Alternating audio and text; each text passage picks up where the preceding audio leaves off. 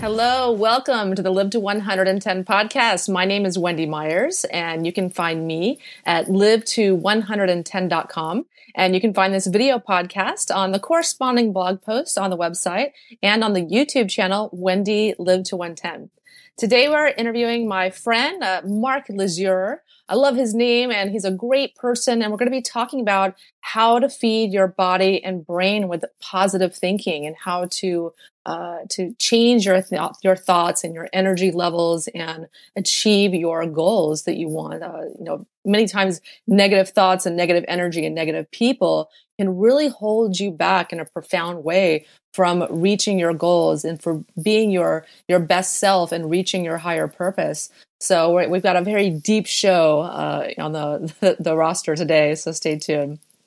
This show is not intended to diagnose or treat any disease or health condition and is not a substitute for professional medical advice.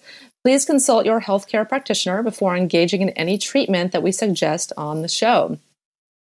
And I'm so thrilled to announce, finally, we have launched the Body Bio Rehab program. By the time this podcast airs, you can find my new online health program at bodybiorehab.com. I wanted to create this program as just a very basic intro into the 5 pillars of health and all the information that I've learned over the last few years and interviewing all the top experts on the world. I wanted to condense it into this amazing online program that I've spent about 6 months working on. And it talks about the diet that you should be eating, doing a 30-day paleo reset, just to get rid of a lot of foods that people are eating they're probably sensitive to, taking the right supplements, taking very basic supplements, including lots of minerals. Many people are not taking enough minerals or the right forms. So I tell you the basic supplements I think everybody should be taking. I also talk about exercise and flexibility, cardio, high-intensity interval training, flexibility, strength training. Talk about a lot of different aspects of exercise and how much you should be doing. Also, I talk about stress, how to reduce stress and stress relief techniques. I think that's critically important to have a healthy body. I also go into sleep and how to improve your sleep.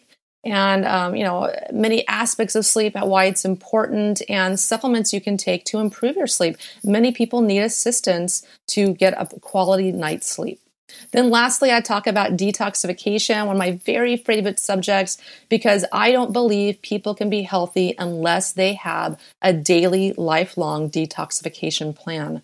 So I talk about all my favorite detox techniques and detox supplements, etc. So as you can see, it's a very comprehensive program. So go check it out at bodybiorehab.com. Our guest today, Mark Lesueur, has a very impressive resume. It's going to take me a while to get through it. He is the executive producer, co-founder, and co-host of the Life Changes Show. It's an amazing radio show that you can see at bbcradio.com. His specialties include intuitive strategic guidance, NLP, which is neuro-linguistic programming. He's a hypnotherapist, a hypnotherapy certification, and a timeline therapy certification. I have no idea what that is, but it sounds really interesting. Mark is also a venture strategist, inventor, and award-winning entrepreneur. He's won an Emmy Award, R&D 100 Award, an NAB Award, and a Business Week Product of the Year. His primary focus has been on disruptive technologies, sustainable business solutions, conscious media, and transformational events. Mark has been a guiding force behind several startups, takeovers, and turnarounds, most notably in Inktomi Corporation, acquired by Yahoo, Terranex Video Processing, and Mesh Networks, acquired by Motorola. Mark has devoted considerable effort towards a greater understanding of the psychology of transformation and global awareness of consciousness and healing. He has a general interest in promoting unity and new and cutting-edge innovations, systems, and culturally viable solutions which advocate a harmonious, integrated lifestyle for all here at home on planet Earth. Mark, thank you so much for coming on the show. Thank you for having me.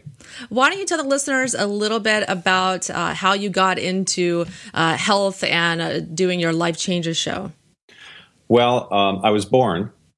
I think that's where it starts. And I'm being cheeky, but yes, it's also true. This has evolved as very much a life path for me. My journey has lots of twists and turns along the way, and it never really made sense until I got into or began stepping into purpose. And stepping into purpose, both from a corporate perspective, but more so from a personal perspective, in terms of really owning how I see the world, how I view myself. I'm a little bit, anybody that knows me, I'm a little bit different in that I've always been, I guess, as a child was called overly sensitive. As an adult, I would say it's very introspective. I watch my own life as a TV show, and I really evaluate every choice, every mistake, every challenge, every success, to see what did I do to contribute to that? What could I have done differently? What did I learn from it? I have now the tools to watch from that perspective, as opposed to being hypercritical, overly, self-critical, when you're younger, maybe, challenging yourself or being overly sensitive, things like that. I think, as you grow older, and especially the path that I've taken to really learn, to go inward, to read, to build on top of a psychology background, which when I went down that path, I didn't realize I'd end up where I am now. So that kind of all comes together after a whole series of changes. I started out as a child performer, singer, vocalist, band geek, saxophone for most of my childhood. I stopped that and I went out for sports.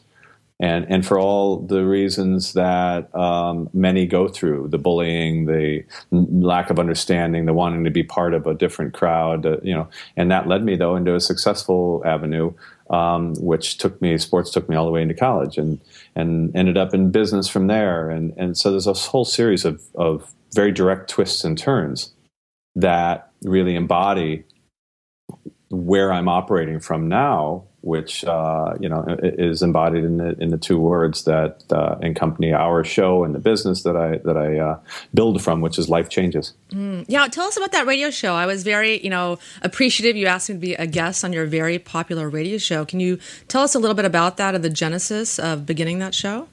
Thank you. Well, the show has evolved over the past 6 years now. I was gifted the introductions of two beautiful people in Filippo Voltaggio and Dorothy Donahue.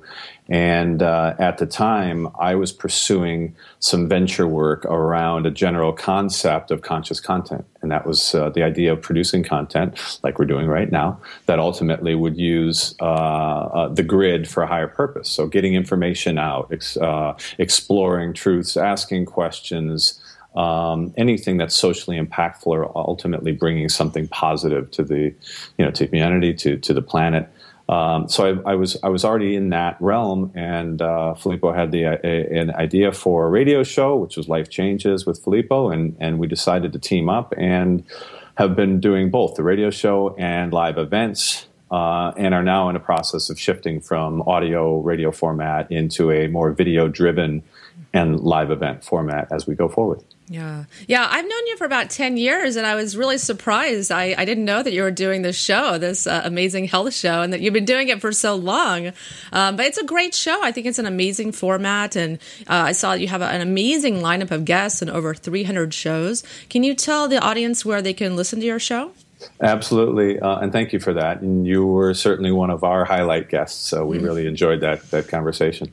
The show can be found at either domain, lifechangesnetwork.com or lifechangeshow.com. And it's broadcast every Monday night at 7 p.m. live on the BBS Radio Internet Radio Network, which is bbsradio.com. But again, you can go to our domain to not only listen to the live show on Monday evenings, 7 p.m. Pacific, or there's an archive with all of those past shows as we've embarked on this journey of sharing our journeys together and the journeys of our guests, and really just sharing information, exploring topics, and allowing our listeners to both interact with that as they go away from listening to the show, but also take away from it what might be right for them in their present moment of their kind of growth and expansion. Well, let's talk a little bit about our subject today on the show, how to feed your brain. Can you talk a little bit about what, in your opinion, is the best way to feed your brain? When I talk about or think about feeding our brains, and that extends to the whole system, the brain, the body, but we'll start with the brain. I think it's because we, at least I, with a kind of middle class upbringing, Midwest, south of Cleveland, Ohio, I learned the basics of health, and I learned the 3 food groups, and I learned some of those things that were taught in that type of a system. But very meat and potatoes upbringing, and not a lot of detail in the broader sense of who we are from a mind, body, spirit perspective. And the more that I got into various aspects of my work in the sciences, I started coming across different disciplines, research papers, or individuals that were doing bodies of research that started to overlap, and they looked at the power of thought and the mind, and how that affects our bodily, our chemistry, and then aspects that go above and beyond that when you start looking at quantum science and quantum healing, but this whole idea that we're connected, and to just look at our system, our body, our brain, the way we function, our emotions from just a physical perspective of what we're ingesting is only one component. And the more I learned, the more I started to understand that we are ingesting information which is translated by the body in its chemistry all day long. And what I mean by translated, as opposed to, we know that when we eat and we chew and that food turns into energy, that's one translation. In this, or from this perspective, the translation might be, are we watching things that are fearful or inspiring or life-affirming or life-challenging? Are they happy topics or sad topics? And that all is taken into the chemistry of our programming, our thought process, and that contributes to how our brain monitors or reacts or establishes our, the way we're being and the decisions we're making or how we're feeling from moment to moment. Yeah. Yeah. Can you tell us a little bit about your concept of kinesiology? Can you tell us, the listeners, a little bit about your thoughts on how that comes into feeding our brain? Well, I bring kinesiology, applied kinesiology, has taken on some tangential research and exploration by some very important researchers, I feel. But it had been it had grown to an accepted applied science, mainly used by the chiropractors, but now used throughout the medical establishment, from doctors to nurses, holistic practitioners, etc. And the basics of applied kinesiology have been that our body registers. Our muscular structure will register strong. We can actually have a strong reaction to something that's positive for us.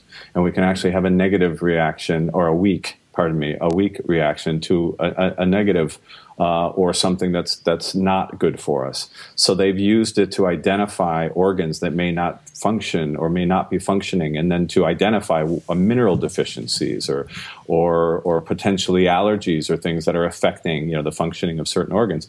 That, however, goes above and beyond the physical nature of it into what is good or potentially not good for us in the way of thought, all the way into things that we're hearing, things that we're reading, lyrics, frequencies. It's pretty heady science, but I would point you to two researchers that, of course, like anything that's new, are maybe controversial is too strong of a word, but of course they have proponents and opponents in terms of the type of research they've done. But it is sustained, and there's a big body of knowledge, and it's now being corroborated by other sciences. And one of those is Dr. David Hawkins, who actually took the idea of kinesiology and then over 30 years across thousands of patients started to calibrate the strong versus weak response according to not only the physical structure, but according to the emotional spectrum, from positive emotions on down through negative emotions,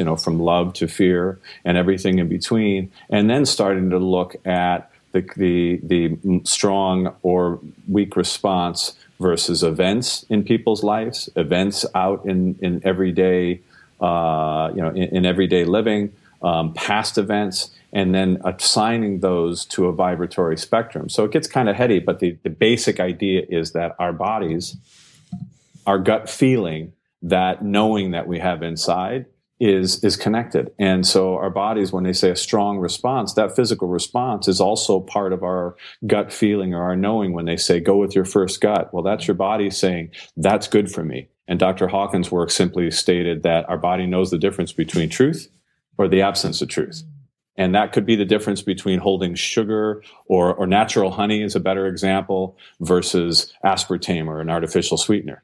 Your body will react strong if you're testing or resisting in a muscle movement versus react weak to the chemical or something that's not as good for you. And so then applying that to positive thinking and concepts. And then the reason this is important, and then I'll come back to the second researcher, but the reason this is so critically important is that as we are thinking, our body has a chemical reaction to those thoughts. And so not only are we seeing that muscular structure, but that is also correlating to the chemistry that we are creating in our bodies, which then affect our energy levels, our moods, our ability to focus, our ability to heal ourselves, our ability to actually digest the good foods that you're recommending to all your readers and listeners. So it's all tied together. It's a larger way of looking at our total system, our total being. A lot of practitioners also use that same muscle testing with supplements to find out which supplements their clients will react better to. Absolutely. And I think the idea is that if you really went under the surface, everybody always says, boy, if I had a truth machine, but your body, your heart, your knowingness really is a truth machine. And we pick and choose when we want to believe certain things. And you hear people say, follow your heart or listen to your gut instinct.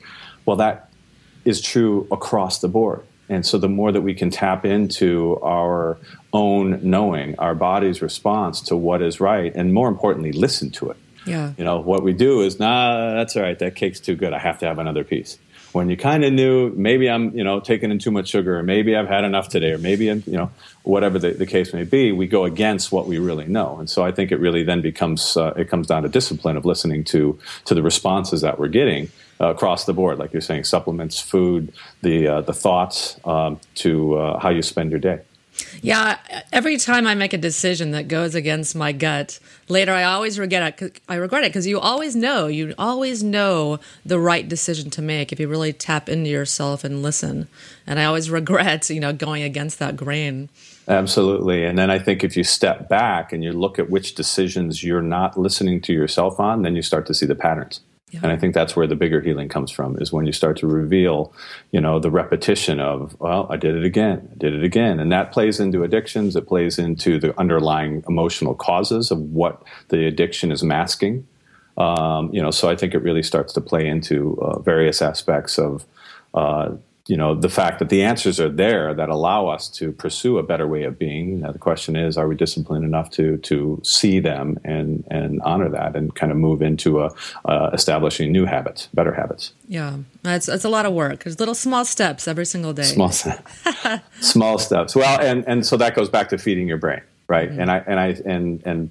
And the second researcher that is, and there's many out there, but these I think are some low-hanging fruit that people can get immediate impact by looking at some of what they've done, is Dr. Masaru Emoto, who wrote a book called Messages from Water. And he got a lot more notoriety this year for passing. So his work's out there again in a big way because it's been so beneficial to so many. And quantum science and new research is really validating a lot of this. But what he did was to harness or recognize the power of words and thought and intention on water. And, the correlation is that we are, whatever the percentage is, 76% or something, our bodies are water, our brain is 90% water. So when you start looking at his work and what it means in terms of, he would take words and put them on glasses of water, or he would have groups that would set an intention, and he would take a photo of the crystallization moment, the moment of freezing for a molecule of water, either under the influence of having this word attached to it or phrase, or having a group or an intention set. And you would look at kind of the before and the after. And the pictures and the body of science really speaks for itself. The beauty, the natural structure that would happen in the water from positive words and affirmations, love and joy and gratitude and these things, versus the kind of disoriented or destructive,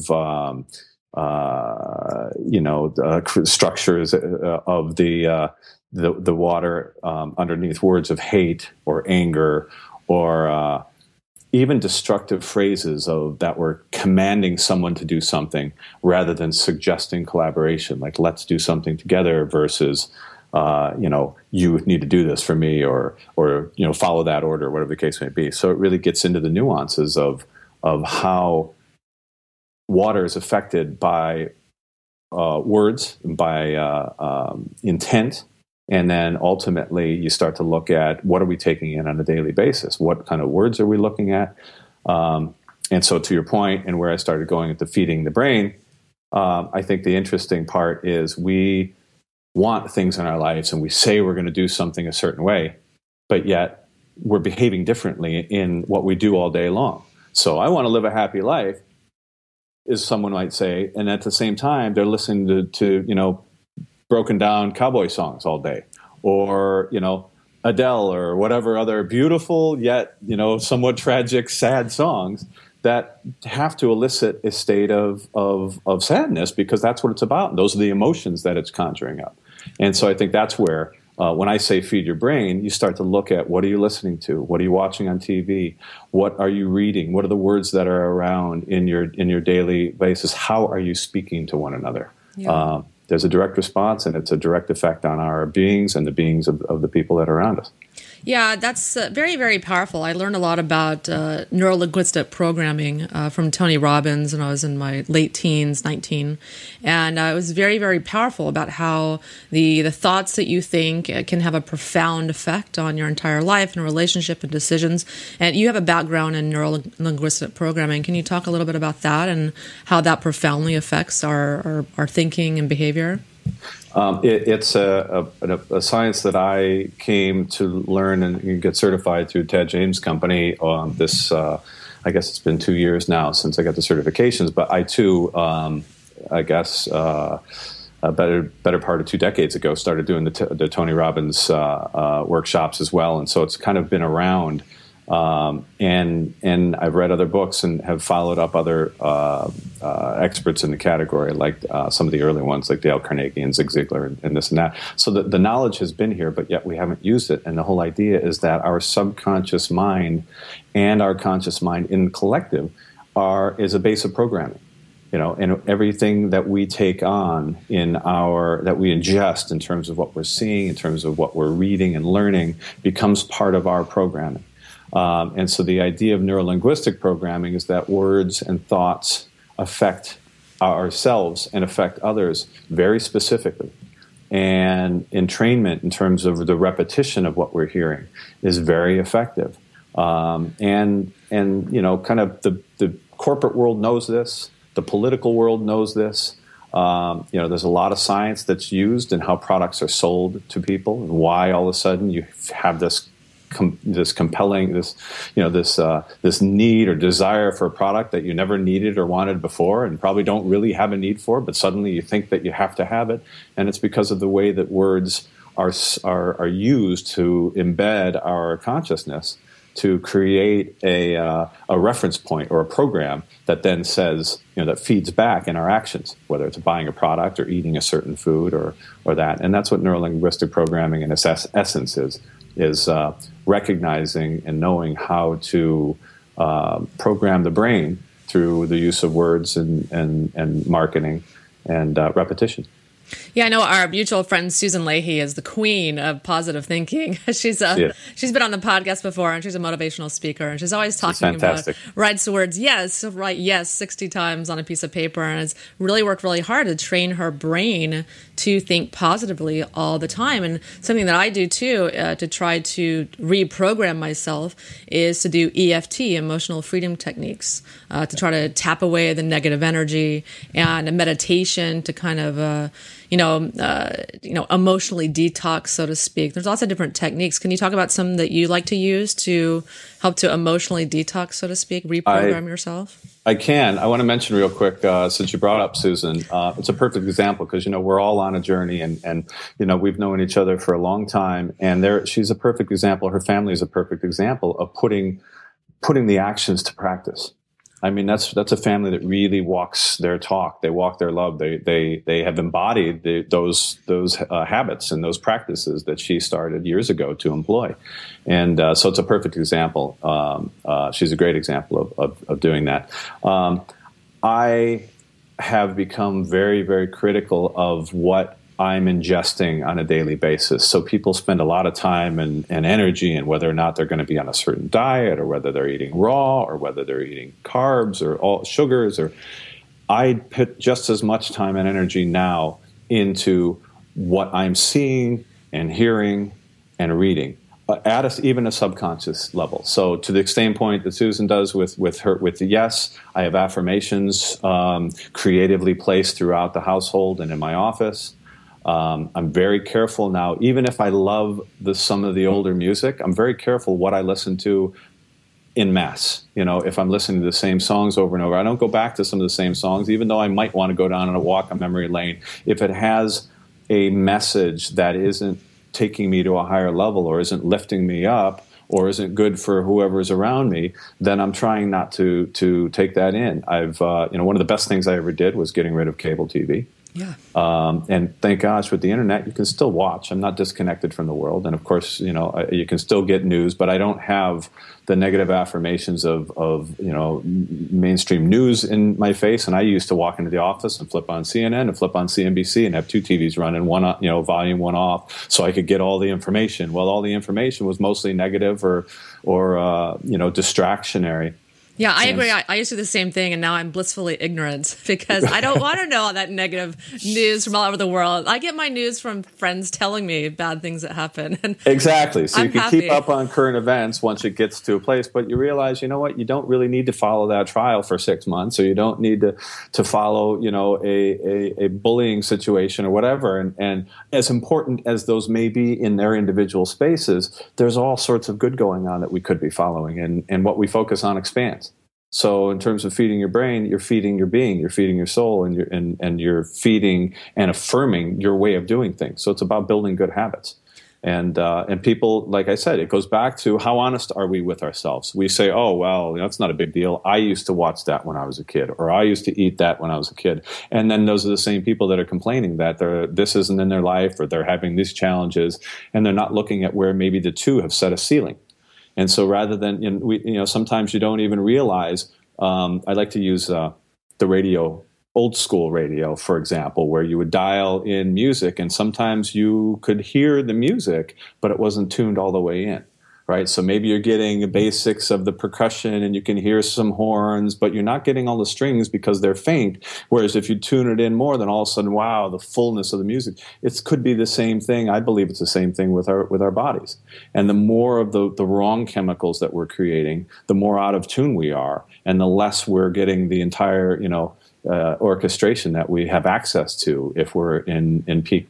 Optimized performance. So sometimes I think we just don't even realize how good it can be because we're stuck in certain habits. Yeah. Yeah, and I think it's also very important to be responsible energetically, where, say, if I'm in a bad mood or whatnot, I try to be very careful not to be mean to the cashier or the waitress or whoever it is, or my husband, because that negativity reverberates to the next person that they're mean to or irritable with, and to the next person, and it kind of creates this wave that reverberates throughout the universe, this negativity that you put out there. I think that's important to think about too. The proverbial kicking the cat. Yeah. Right? But it's a great example. It's a great discussion, and there's now a whole new body. Lynn McTaggart has some great books. She's a researcher that looks into field science and the idea of our auric field with our light body. What's going on outside of our body is a big component now, and we're starting to learn more of that and actually getting a better. We have the science to monitor it better. We have more empirical research. We have some groups that are doing great studies in this area, like the Institute for Noetic Science up in Northern California for 35, 40 years has been doing, studies around what is happening in the exchange of energy that's going on. So when you talk about being careful to not give that out, this is how this to me is penultimate to feeding our brains and how we relate to the entire community. And I wish I would have had this information as a child, but we are senders and receivers of information. Our heart actually sends and receives to an exponent 10 plus times as much information as our brains do, and it does it more quickly. And so going back to that point of the strong response and our knowingness, we're also sending out that vibration. So oftentimes somebody can walk into the room having a bad day and brought that bad day into the room for everybody else to share, and not a word was exchanged, just because they've walked in with that vibration, that energy. And what they don't realize is they just flip the anger switch on to that room of 20 people that they're now in. And if anybody else is having a bad day and the wrong things, said, then suddenly, boom, there's an argument or whatever, or it raises that anger vibration rather than having, really left it behind and bringing in a peaceful state and potentially flipping the anger switch off on everyone. But we volley back and forth. And if I can, for just a second, I'll give you one example, because I started playing with this at a conscious level. And it really comes, it's part of how owning it ourselves, right? Being a cause for our own world. What are we doing to contribute to the situation? And one time I was having a challenging day, and this was during the market crash back in 2009, and I'd gone through some challenging times, and I went into a bank and I needed to get a check cashed, and they wanted to hold the check. And the flipped out. I was on the precipice of flipping out, and the teller was clearly not having a good day either. And so I went through this whole mental dialogue, and I did get to a state of anger, and I was already there. I was in entrainment with him. I was in an exchange of frustrated energy. And as he walked away, having said there was nothing that I could do, I said, you know what? I'm going to change state. I'm going to give this opportunity or give the situation the opportunity for a different outcome. And I sent him love in my mind. I changed my energy. I sent him love. I said, okay, I understand you're doing your job. This is my situation. It's okay. And do you know that he turned around, walked back and said, I cleared the whole thing. Have a great day. Oh, wow. And it was a complete shift. And the only thing that I did was go in and address my energy and kind of to take control of what I could control, which was myself. And I think that was a big lesson. And now I try to practice that on a daily basis. And I recognize when I'm not doing good at it, how I've contributed to situations. Or, I do it with my son, watching what's going on and how we're affecting and how he may be having a bad day. And I look at, and rather than going, you're not behaving, I realize, wow, I've been a little frustrated, or I'm stressed about work, or whatever the case may be. I can dial it back, and then suddenly it unfolds in the way he's behaving. So, again, being a cause for our state, our energetic state, as well as what we're putting into our bodies, affects everything around us. Yeah, and I think people really need to take responsibility of that. I think there's a lot of people that really feel a victim to their emotions and a victim to their bodies and whatnot. And we do have a tremendous amount of control over our emotional states, and we just need tools. Can you talk about some of your ideas about how we monitor our daily intake and diet as it relates to mental activity? I think it's the tool is awareness. I think you have to do an assessment first of your home and your surroundings. You have to realize what you're dealing with, and you have to look at your habits. So what happens when you go to a dietitian, or a doctor, or even if you're getting information on allergies, they ask you to take a diary of what are you eating for a period of time, so that they can then assess how many burgers, how many this, how many that, what's your calories, counting, and then you can say, oh, wow, well, here's a problem. You're doing too much of this or not enough of that. And you can say, I think it's the same way at a very rudimentary level. So it doesn't have to have, you don't have to go out and do tons of research. What you do is actually say, how much TV am I watching? What are the shows that I'm watching? What are the songs that I'm listening to? What kind of music? Is it angry? Is it happy? I like to joke around. I was talking to a friend the other night how, when you're in love and everything's great and, you're more apt to turn on that Air Supply album, But we chuckled about that. But you get the gist of that. And then on the other side is you're angry and you're more apt to listen to an aggressive music and a Pearl Jam or a Metallica or whatever the case may be. And people don't realize that there is a resonance with this kind of thing. So I think awareness and cataloging, identifying how you're spending your day. And then you can start to say, wow, I get it. When I'm looking at it from this perspective, I can realize that I'm watching, these kind of movies, which are either angry or, sad or, and that coupled with the songs or, so you start looking at the books we're reading, the idea of escaping, and then you're escaping into a sad story. You become that sad story. And this is where I think it's interesting was we have a habit of taking certain knowledge as truth in one area, yet not applying it to other areas.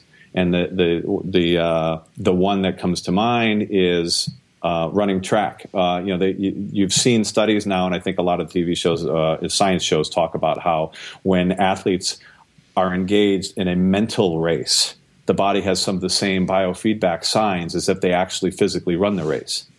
It's the same way in anything else we're doing. So if you're engaged in listening to a sad song, you are now creating the sadness chemicals and biofeedback in your body. So if you want more of that, continue to ingest more of that, and it's the same thing if you're putting your body. So I think the first thing is the basics of awareness, cataloging, and then looking at where you can simply reduce it a little bit. Turn the TV off a little bit, walk around, and then, but what are you replacing? So, right. So the idea is then just mapping that time into something that is alignment with where you want to be or how you want to feel. And so if you have to have the TV time, then great. Just maybe it's a comedy. Find something that there's a lot of people that have healed themselves, and it doesn't have to be the most holistic programming, but it could be making you laugh, and that in itself creates a more positive chemical state. So just being aware and then replacing, I think, is one of the healthiest starting points to kind of reprogramming how you're creating your day. I think it's also important to be aware of and replace some of your friends. This is something that I've had to do because I've had just a couple long-term friends that I just loved and had been in my life, almost like a bad habit. And I very much cared for them, but they were so negative. I hate my boss, I hate my friends, my boyfriend, he's a jerk, or just on and on and on. And these are people that just drain my energy. Every time I was with them, I just felt, very drained afterwards, draining of energy. So I think, can you talk a little bit about how we need to really, potentially replace some of our friends? And you just brought up a really important point, is that energy drain. The flip side of that is, and I'm sure you have a lot of beautiful people, and like this conversation right now, I feel energized from it. It's a positive exchange, and everybody has had these experiences where there's certain friends that they love talking to them, and they, every time they're done, they feel more inspired, or ideas start to flow, or the blood starts pumping. And then there's other friends where, okay, we shared, and I was there for them, and I heard their sad story, or I got to listen to that over and over, or they see it in themselves, how every time they go to that person, they dump their stuff, and that exchange starts to go back forward, and then the other person feels like they need to dump in response, and, oh yeah, I know what you're talking about, here's my bad story to match that one. And then you're creating, it's a self-fulfilling type of a situation. I think it's a really important point to again, have awareness and assess. Who are you spending your time with? what is their state of mind and being? How much are you investing in your daily basis? And people don't even realize that they've invested hours of the day or potentially days of the week repeating bad stories, gossips, jealousies, angers, whatever the case may be. And the simple fact is you have to make the tough decision to say it's not serving and be willing to step away from that. And you may potentially lose that friendship because they may be addicted to that exchange and they may not be in a place to be able to release that behavior.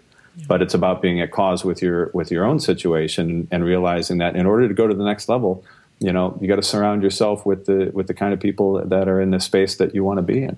And it's really important what you mentioned. Yeah, and for me, I felt really, really guilty letting go of these friends. I felt like, I'm being a bad friend. If I'm a good person, I should be there for them and listen to their problems. But at a certain point, I think you have to look out for number one and care for yourself, because no one else is going to do that for you.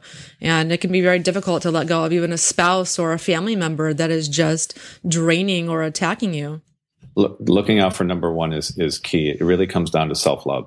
And it's funny how we, because of programming, because of social stigmas of guilt and shame and being a good friend, and what is the definition of a good friend, we're better friends to other people than we are ourselves. Yeah. And, during some of my hardest times, I had one of my close friends tell me, Mark, he says, there's a reason why if a plane is going into crisis and the masks drop, they say, put the mask on yourself first, then you can help those around you.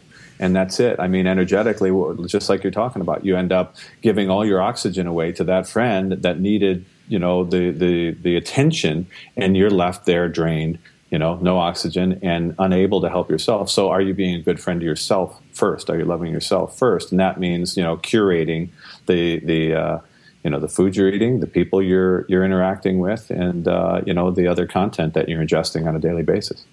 Yeah, and, I find that when people start eating healthier food and they start taking in minerals that their body desperately needs to function, like when people are on my Mineral Power program, I hear this over and over again, that people develop this physical and mental strength and become much more aware of themselves and their surroundings and get in touch with themselves, and they leave their job or leave their spouse because they have been able to lift themselves up to a better place with food and proper nutrition. Can you talk a little bit about how food helps us to do that and the difference between dead and live food?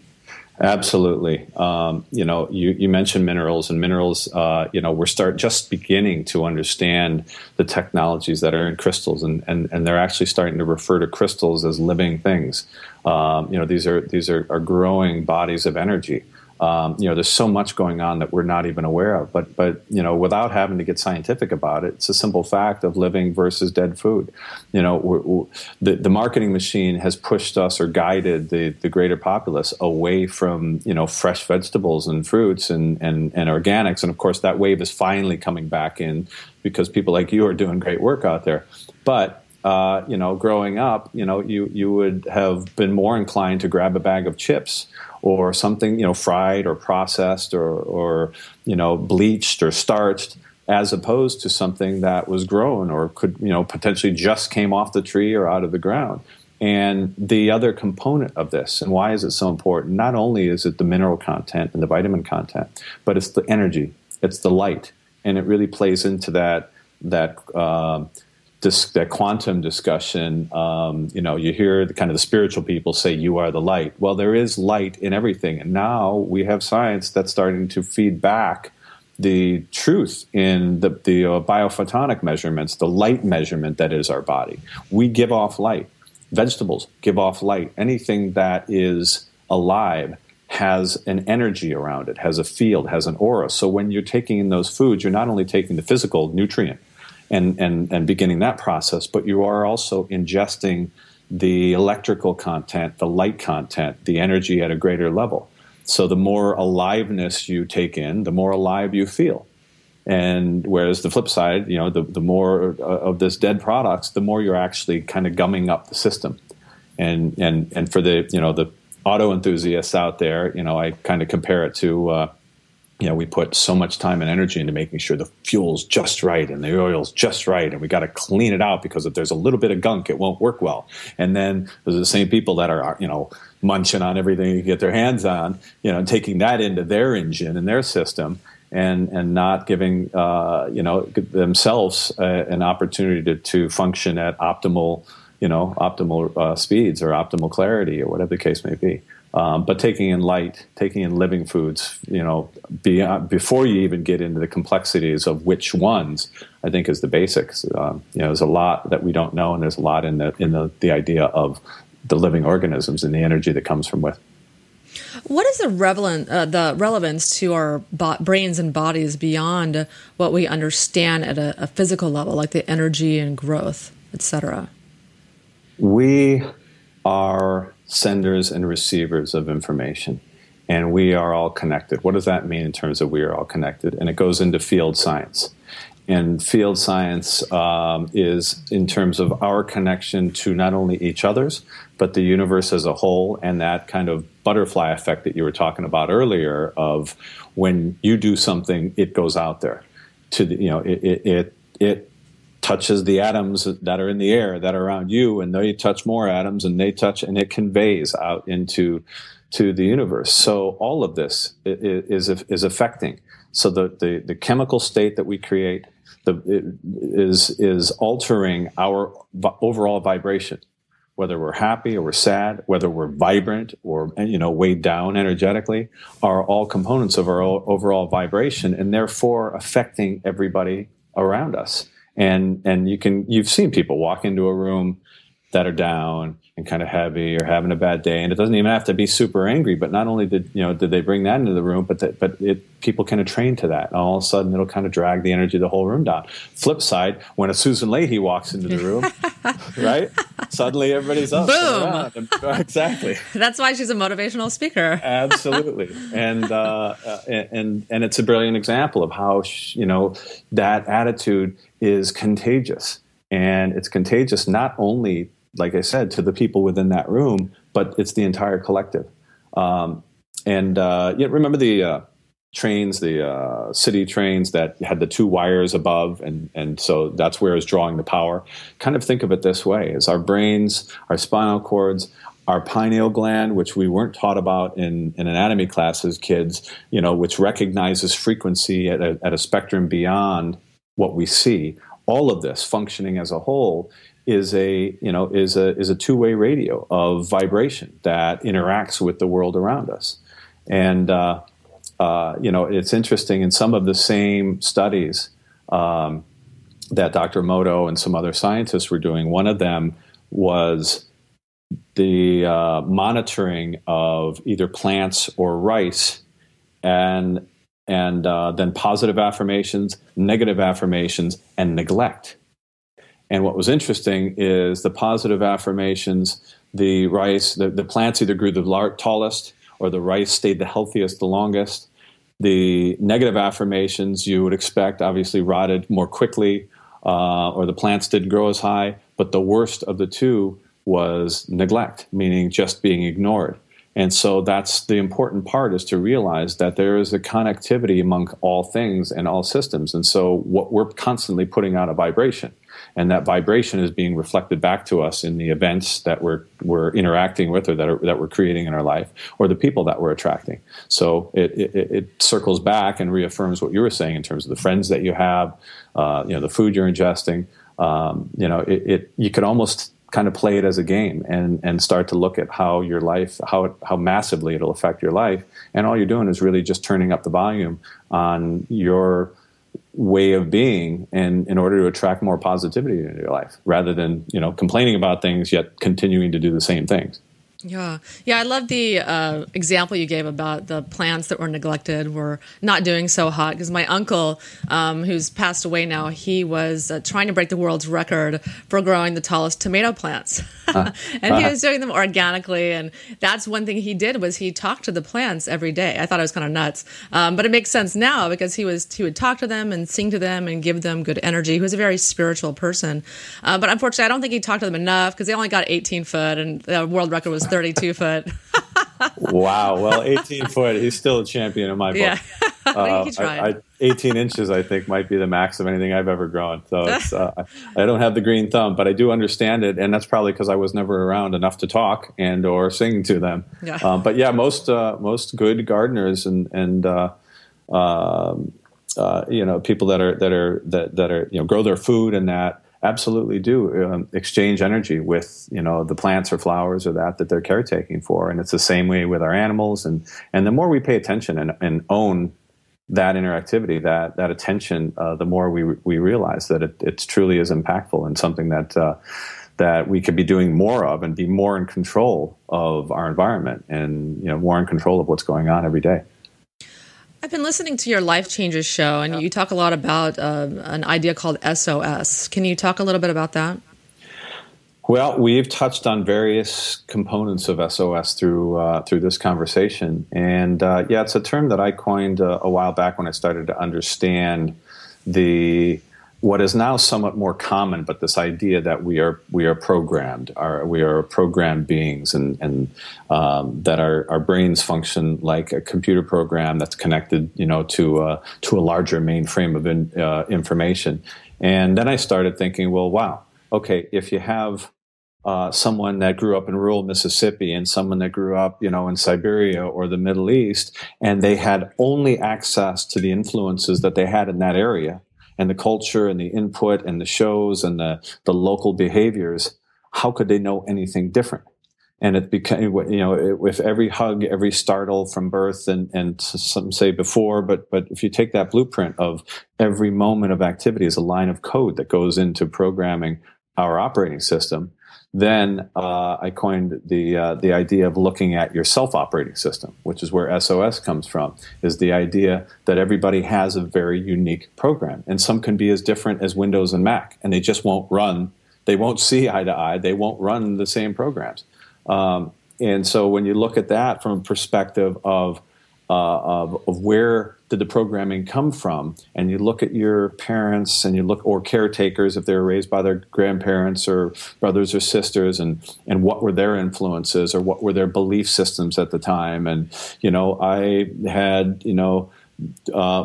Ginger Lejeune version 1936, with a certain Catholic background, and there's these certain things which are going to give me a very different programming than someone that had Shirley whatever version 1950 or whatever the case may be. There's a very different. You can actually break down the programming basis for how we are. How we behave. And what it does is when you start to look at this base of programming, it takes the ego out of it, and you start to have compassion for someone again who we want to be quick to, we as a society want to be very quick to call people something, a racist or a this or that, or how could they do this? But when you step back from the ego of it and you start to have compassion for looking at what their story might be or where they had their influences, then you can start to not only understand and have compassion for how they got where they are, but then maybe have an opportunity to where you can serve up more awareness to that community or that person, and then potentially change the programming and its worldview. And it really is about altering the program, because a viral video. This reminds me of a viral video that's been out lately, and it's a self-professed redneck who goes in kind of calling out racism and how he used to be a racist and he's no longer a racist, and it really is so intelligent and so well spoken, and he couldn't sound more or be more redneck in the way where he comes from. But yet this very evolved way of, we got to put a stop to this, we got to be accountable, we can change the way we treat others, comes through. And there's a perfect version of reprogramming, and it's not, didn't come in the same wrapper that it may have been seemed to have come in initially. Are there some exercises that people can do to, increase their positive thoughts and create, an ideal, impact on their body? Yes. And a lot of it is through repetition, but, you're hearing a lot more. I think the very notion of meditation has come through for starters. So the idea of shutting down the mind is the first start, getting control of the chatter. and oftentimes the negative thinking, which is just continuing to affirm some of the things that you don't necessarily want, or that are changes or challenges or fears or hesitations. And so the idea of bringing that under control, which used to be kind of an Eastern thing, is now obviously becoming much more accepted and put into practice across the mainstream culture, the Western culture. But that leads to all sorts of other positive results in our body chemistry, in our balance, therefore our uptake and utilization of the foods that we're eating and the nutrients.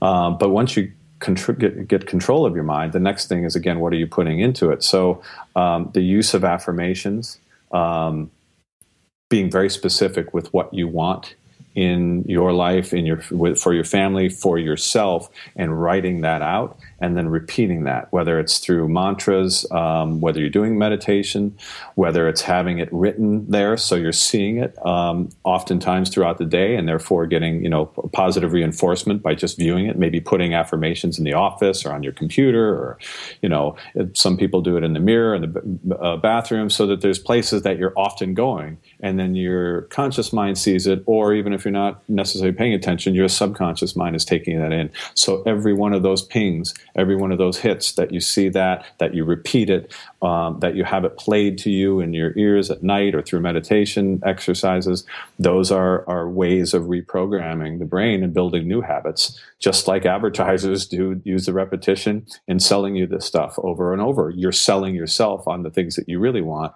and or selling yourself on a more positive way of self-loving or looking at yourself, as opposed to maybe how you've been doing it before. Well, Mark, thank you so much for, all of that amazing insight and all that information. I know that the listeners are going to get a lot of, benefit from, in doing all these exercises that you suggested. I think it's so important. And, I think a lot of people don't want to take the time to do these things. I find myself, I'm too busy. I have so much to do. But I have to take the time to meditate. I force myself to take quiet time for myself and to stay calm, because I'm really, really stressed out. It's very hard, I think, to, change your thinking. I think it's very easy to get stuck and that stressed out negative kind of vibration. So it's very important for people to take time to do that. Well, taking time, last thing, thank you for having me on, and I've really enjoyed the discussion. The one thing I would say, validating your point, is, again, we are willing and we take time to do other things, and then we say we're too busy, and yet we're asking for change in our lives. So be willing to invest in yourself. To take, the investment in change, the investment in changing your habits and building new and better habits is every bit as important as an investment you'd make in the market, or in a new home or a new car. And, if you're too busy for exercise, then how can you change, your way of being, and therefore create a better, life? So you need to be able to invest in, that hour on the gym or on the hiking trail or in these types of practices. I have a question I like to ask all of my guests. Can you give me your opinion of what you think is the most pressing health issue in the world today? The most pressing health issue in the world today, I think, is, it falls under the banner that we've been touching on, would be mental health, but I think it goes down to something more specific, which is balance. I think we getting to a mental state and living in a mental state of balance, as opposed to the contrary of that, which is where that word dis-ease comes from. Dis-ease is in essence out of balance, and it will manifest somewhere in your organs or in your body or throughout. And so the most pressing issue is really being able to achieve balance, because I think it affects all of those areas that you're trying to attack, and or you may be combating at an individual level. I know, people that are still taking multiple drugs for different small issues, and thinking, well, I can fix this with this and fix it with that. Whereas at the end of the day, if they're in balance, that'll bring everything into alignment, and they can let go of a lot of the targeting from a pharmaceutical level or other aspects. Can you tell the listeners where they can find you and learn more about your Life Changes show? Absolutely. The Life Changes show is at lifechangesnetwork.com, or the lifechangeshow.com. We are on Facebook at The Life Changes Show and Twitter, Life Changes Show. And again, it's hosted by Filippo Voltaggio and co-hosted by myself. And we hope you join us on Monday nights at 7 p.m. Pacific, or go to our website for the archive. There's a great many shows there that may answer some of the questions you're looking to achieve answers to. Mark, thank you so much for coming on the show. I really appreciate it, and I'm happy that we finally did our show together. Me too. Thank you for having me and for all the great work you're doing. I really, really enjoy the newsletter and listening to your podcast, and it's awesome. Thank you. Well, thank you so much. And listeners, go to my website, live110.com, if you want to learn more about natural healing and detoxification and my Mineral Power program. You can find that at mineralpower.com. And again, thank you so much for listening to the Live to 110 podcast.